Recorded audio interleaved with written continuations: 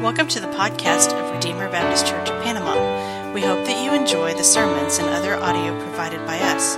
Feel free to share what you find here, and we hope that it will be beneficial to you as you seek to know and follow Christ. Well, if you would, turn with me in your Bibles to Matthew chapter 3. Matthew chapter 3, and I don't know how long we're going to be in Matthew. As I said last week, I've already preached through the Sermon on the Mount here as a series on the Sermon on the Mount. So when we get through 4, we're probably going to skip the Sermon on the Mount and head to chapter 8. Just kind of giving you a heads up as far as where we're going. Now, I want us to think about a little bit about preaching. Okay, what am I doing up here? I'm proclaiming God's word, and all good preaching. I had a conversation through text with Ron this week, and all good preaching should have application, right? It is not just coming up here and giving a lecture, but it's urging us to do something, right? And something I've heard here recently, or I read here recently, was that every sermon, as its application, should either be telling us either a command to obey, or it's urging us to worship. And this morning, the text that we're looking at, I think, is urging us to worship. We're going to be looking at the identity of who Jesus is. And when we look at the identity of who Jesus is, this is not, other than believing on Him, it's telling us about Him, about His glory, about who He is, and we ought to recognize Him for who He is. And when we recognize Him for who He is, that should produce worship in our hearts. This morning, we looked last week at John the Baptist. He came as a forerunner to the Messiah, proclaiming He's finally come. The Messiah is finally here.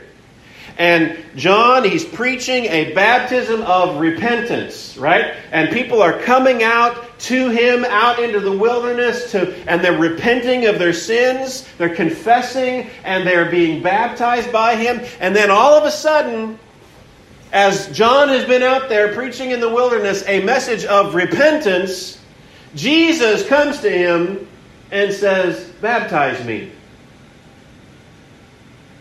Now, if we've been grown up in church, we might think, well, of course, yeah, that's how Jesus began His public ministry, right?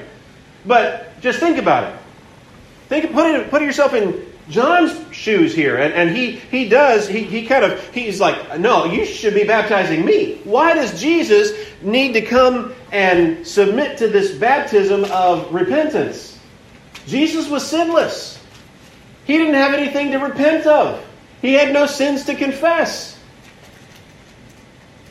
So let's think about that in the background as we read our text, as we come to the Word this morning. Let's go ahead and read, beginning in verse 13. Then Jesus came from Galilee to the Jordan, to John, to be baptized by him. John would have prevented him, saying, "I need to be baptized by you, and do you come to me?" But Jesus answered him, Let it be so now, for thus it is fitting for us to fulfill all righteousness. Then he consented. And when Jesus was baptized, immediately he went up from the water, and behold, the heavens were opened to him. And he saw the Spirit of God descending like a dove and coming to rest on him. And behold, a voice from heaven said, "This is my beloved Son, with whom I am well pleased." Let's pray. Father, we thank you for your word. Lord, we thank you that it tells us our condition as sinners in need of repenting. Lord, we thank you that it tells us about Jesus, who came to take our punishment.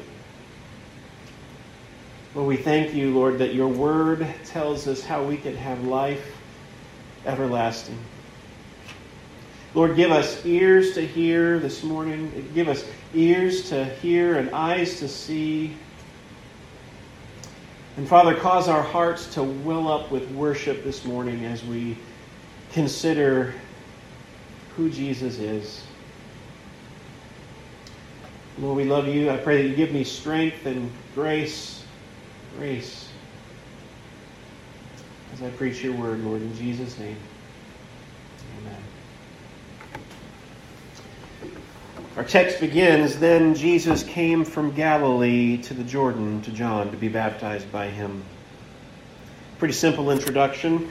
When it says then, it's a succeeding action. We've got John is already out there. He's been preaching this message. He's been preaching repentance. People were coming out to him. We don't know that it was immediately following the Pharisees and the Sadducees that were out there, but it was sometime after that John had this confrontation with the Pharisees and the Sadducees. And Jesus came from Galilee. Of course, Galilee is the region where Nazareth was. As Jesus, we saw from his infancy, he was born in Bethlehem. He went down to Egypt, fleeing from Herod. And then whenever Joseph was told he could return, he returned and came to Nazareth. Nazareth is in Galilee, so we suspect Jesus was coming from Nazareth. And this is where he begins his public ministry. He came to John to be baptized by him. And we've already kind of considered this. Why did Jesus need to be baptized? He talks about this. I think in verses 14 and 15 we see that Jesus was baptized. His baptism, he identifies with us. And he shows us what he came to do. In verse 14, he says, John would have prevented him, saying, I need to be baptized you, and do you come to me? Jesus was sinless. He was perfect, born of a virgin. He did not have within himself original sin. He had not committed any sins. He was perfect. He was blameless. And John recognized who he was. Just like you can think back in the Luke story, whenever Mary came to visit Elizabeth. And when Elizabeth was in the presence of Mary, John leapt in the womb. He recognized who Jesus was. He leapt in the womb, even before he was born. And John now has Jesus come to him and recognizing Jesus is perfect. He has no sin. He has no need to confess anything. And he recognizes he's greater than he is. John had said about the one who comes after him, he said, whose sandals I'm not worthy to carry. He recognized Jesus is the greater one. And Jesus, he's the one who should be baptizing John. And yet, Jesus comes to him. Verse 15. But Jesus answered him, let it be so for now, for thus it is fitting for us to fulfill all righteousness. Then he consented. So this phrase here, it's fitting for us to fulfill all righteousness. This, I think, gets to why Jesus had to be baptized.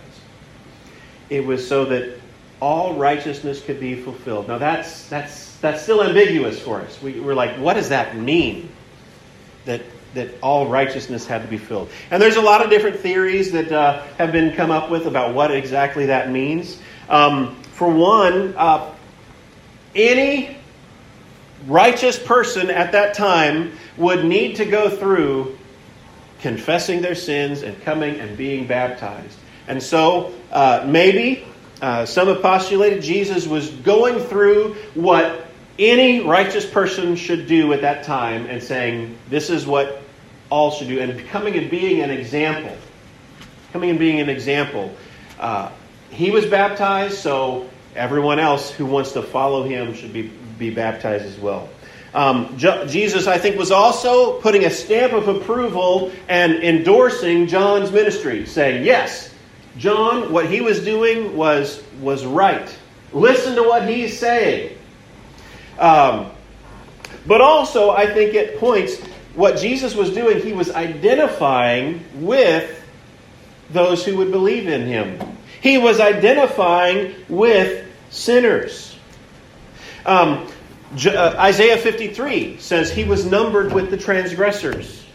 Jesus didn't have any sin, and yet he died a criminal's death. He was numbered with the transgressors. In the same way, he identified with sinners even in his baptism. He didn't have any need for it, but yet he came and he submitted to that, pointing to what he was about to do. What is baptism? What is it a picture of? It is a picture of Jesus' death, burial, and resurrection. And so, when Jesus was baptized, I think he was presenting a picture of what he had come to do, what his mission was. Now, the people that were there, they probably didn't understand what that was all about. But in his baptism, for us looking back on it, we can see Jesus was identifying with his people that he came to save, and he was giving an example for us to follow, and he was also pointing to the message of the gospel that he would come and die for our sins. Now, verse 16. What we've seen so far, Jesus came to be baptized. He presented himself to John to be baptized. In 14 and 15, we see the reason he came was to fulfill all righteousness. And I tried to give an explanation for what that was, that he came to fulfill all righteousness. Now, the rest of this text, verses 16 and 17, we see this miracle. After Jesus' baptism, God recognizes, well, God doesn't recognize anything. He's God. But he puts he does this miracle in order to kind of show John and everyone there who could see who Jesus was. And we read about this and we see this is an identifier of who Jesus really was. One reason for this incident here in the Bible is so that we would see who Jesus really is. Verse 16. And when Jesus was baptized, immediately he went up from the water, which, by the way, that means he was in the water. Right? He was in the water. Now, some might say, well, he walked out into the water and then they sprinkled him once he got out there. Well, why do you have to go out into the water? Can't you do that from the side? No, he was out in the water where he was dumped, just like we did whenever we went out to Coffee Lake with Ron. And when he came up from the water, behold, the heavens were open to him. It says the heavens were open to him. Now, who all saw this? It says the heavens were open to him. I think we know John probably saw it, because in the Gospel of John, John the Baptist, it makes reference to the fact that he did see it. He saw how the dove came down upon Jesus, or the Spirit came down on Jesus like a dove. We don't really know for sure who all was able to see it. Maybe only those who had eyes to see it saw it. Did the Pharisees and the Sadducees who were out there, did they see it? I think maybe just those who had eyes to see were the ones who see it. But the heavens were open to Jesus, and he saw the Spirit of God descending like a dove. We have the Holy Spirit present here. The Spirit of God descending like a dove. We see a similar kind of language back in creation. In creation, you have the language used of the Spirit. The Spirit of God hovered over the waters. That word hover is the word for like a bird flying. So the Spirit has often been represented by a bird or by a dove, even in the Old Testament. And so what we see is here, the Holy Spirit was present at Jesus' baptism. He made his presence known by descending upon him, maybe in the form of a dove, but it just says like a dove. We don't know exactly what that looked like. But he came down like a dove and rested upon Jesus. And this was signifying who Jesus was. Isaiah chapter 11 tells us the Messiah was one who would be anointed with the Spirit. And here at Jesus' baptism, we have this fulfilled. The Spirit came and showed his anointing power upon Jesus. Verse 17, and behold, a voice from heaven said.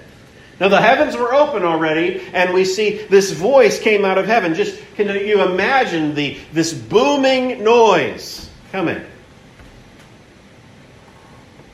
Now, again, who heard it? Jesus heard it. Presumably John the Baptist heard it. And I can think maybe, let's think about Saul on the road to Damascus.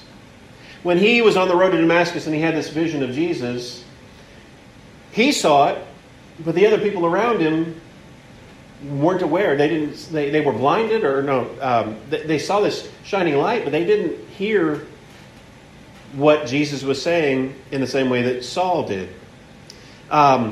So there is question about who actually saw this. Was it just Jesus and John the Baptist? But for whatever reason, we know the Spirit descended on Jesus, and the Father spoke about how he was pleased with what Jesus was doing. He said, "This is my beloved Son, with whom I am well pleased." In those words, "This is my beloved Son," I think he is referencing the passage that John read from here, from Psalm 2, where he says, "You are my Son." In Isaiah 42, there's also a reference to the suffering servant being one in whom the Lord is pleased. And so he's kind of mixing those two passages from Isaiah 42 and from Psalm 2, saying, "This is my beloved Son in whom I am well pleased." You can also kind of think about Abraham. When we think of Abraham and his command that he was supposed to go and offer his son Isaac on the altar. When God came to Abraham, he said he needed to offer his son, his only son, the one whom he loved. His beloved son. And here, the same kind of language we hear from heaven proclaiming the Father recognizing the Son, saying, "This is my beloved Son. This is my precious one. My beloved Son. The Son who has been with me from eternity past. With whom I am well pleased." When Jesus came to be baptized, when he submitted to baptism, he was pleasing his Father. And whenever he submitted to baptism, when the Father spoke from heaven and said, "This is my beloved Son in whom I am well pleased," he was putting his stamp of approval for John, for Jesus to have a sense of confidence in his mission, and also for us to see that there written, that all three persons of the Trinity were represented there. Now, we see this story. I'm going to kind of try to tease out a little bit here about the Trinity. This doctrine of the Trinity is a mystery. It's hard for us to understand. God is one. He's one God in three persons. Boggles the mind. It's hard for us to even grasp. We know from Deuteronomy chapter 6 in the Shema, he says, "Hear, O Israel, the Lord thy God is one, the Lord alone."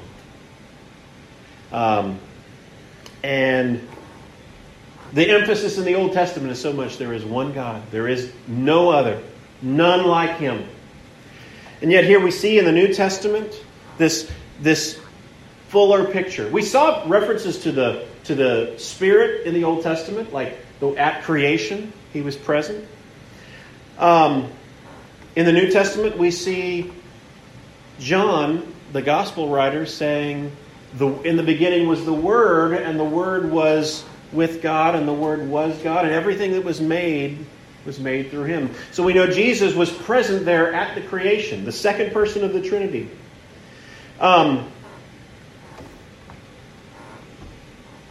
We see there is one God, and there are three persons, Father, Son, and Holy Spirit. The Father is not the Son. The Father was not crucified. The Father is not here present living in our hearts. The Spirit is here present living in our hearts.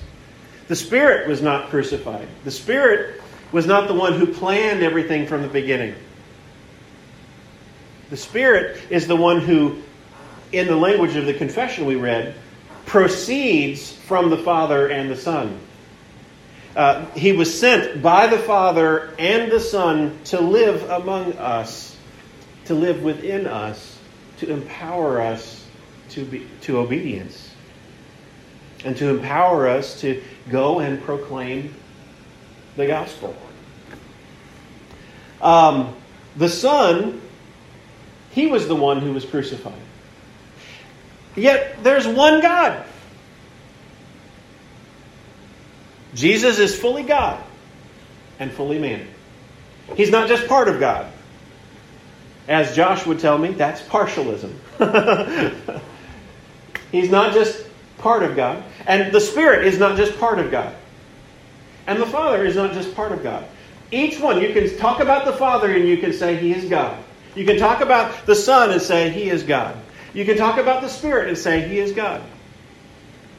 You don't talk about the Spirit part of God. No, you say He is God.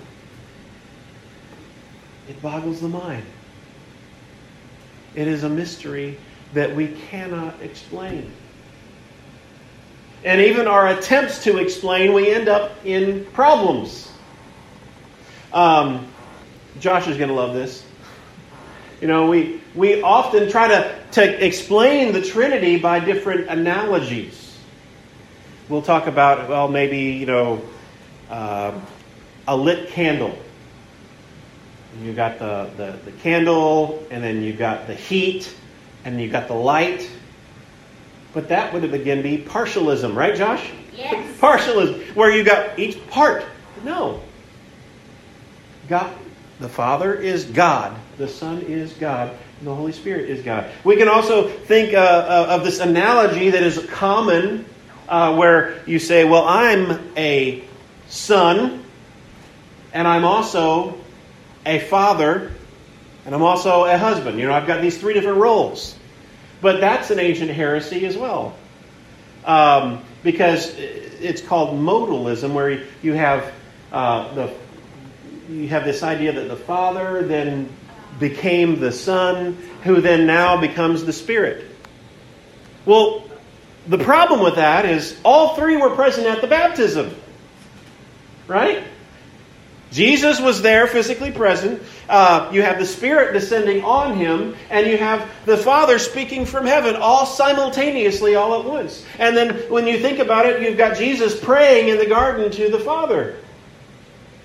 He's not schizophrenic. He's not having delusions or anything. He's not talking to himself. He's praying to the Father. In that you have the Father, the Son, and the Holy Spirit, all God. Distinct in their persons, yet one God. And it boggles the mind. So, what do we do with this? Well, first of all, we worship Him for who He is. We worship Him for who He is. We sang this morning, Holy, holy, holy, Lord God Almighty, God in three persons, blessed Trinity. We worship Him for who He is. Other cults who may hold the Bible, like the Jehovah's Witnesses, they will have a Bible, but they won't recognize the Trinity. They'll say God is just one, but they don't believe in the Trinity. They believe that Jesus was just a created being. And in so doing, I think they deny John chapter 1. They say Jesus was just a created being, maybe the highest of all creations, but He's basically just an angelic being. And that diminishes God's glory. It makes Jesus out to be less than He really is. So we worship Him for who He really is. You know, that's also the Trinity. All three persons of the Trinity work in our salvation as well. This ought to cause us to glorify Him even more too. The Father planned it from all eternity past. This, in our devotions as a family together, we've been going through Acts, and here on the day of Pentecost, Peter, he preaches and says, Men of Israel, hear these words, Jesus of Nazareth, a man attested to you by God with mighty works and wonders and signs that God did through Him in your midst, as you yourselves know. This Jesus, delivered up according to the definite plan and foreknowledge of God. That's talking about the Father. His plan. So God, the Father planned our salvation.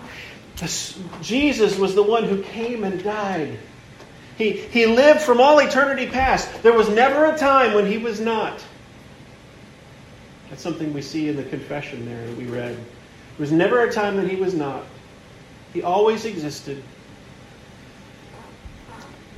He was eternally begotten. When we think of begotten, we think of someone having a beginning. But His begottenness has always been. That'll blow your mind, won't it?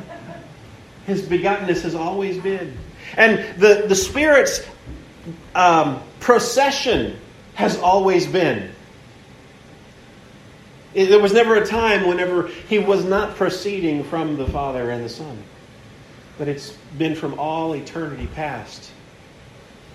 That ought to cause us to worship Him. To reflect on who He is. The Trinity, I think, also just another I guess application, something to think about, how to cause us to be more amazed by the Trinity. The Trinity is necessary for God to be a loving God. Think about it. Love requires an object of the love, right? A beloved. Well, God existed from all eternity past, and we were not created until God decided to create us. All the angelic beings, they didn't exist from eternity past. So in the beginning, there was just God.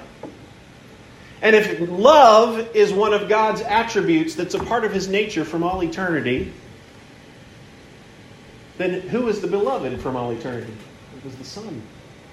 The Father and the Son sharing this love from all eternity past. It just blows your mind, doesn't it?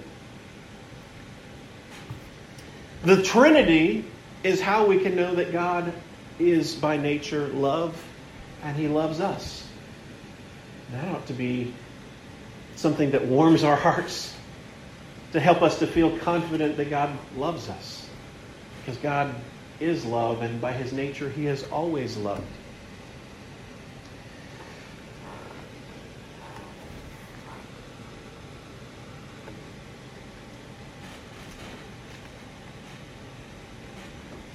It's going to be hard to land this one. So all that to say, Jesus came to be baptized, submit to baptism as an example for us. When we believe on Him, we follow through with the same example. And we see here the Father, the Son, and the Spirit all together there at his baptism. This shows us who he was and why we ought to worship him.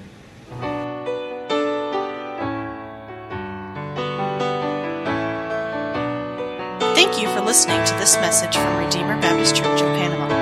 For more information, please visit us at RedeemerBaptistPanama.com, or you can like us on Facebook.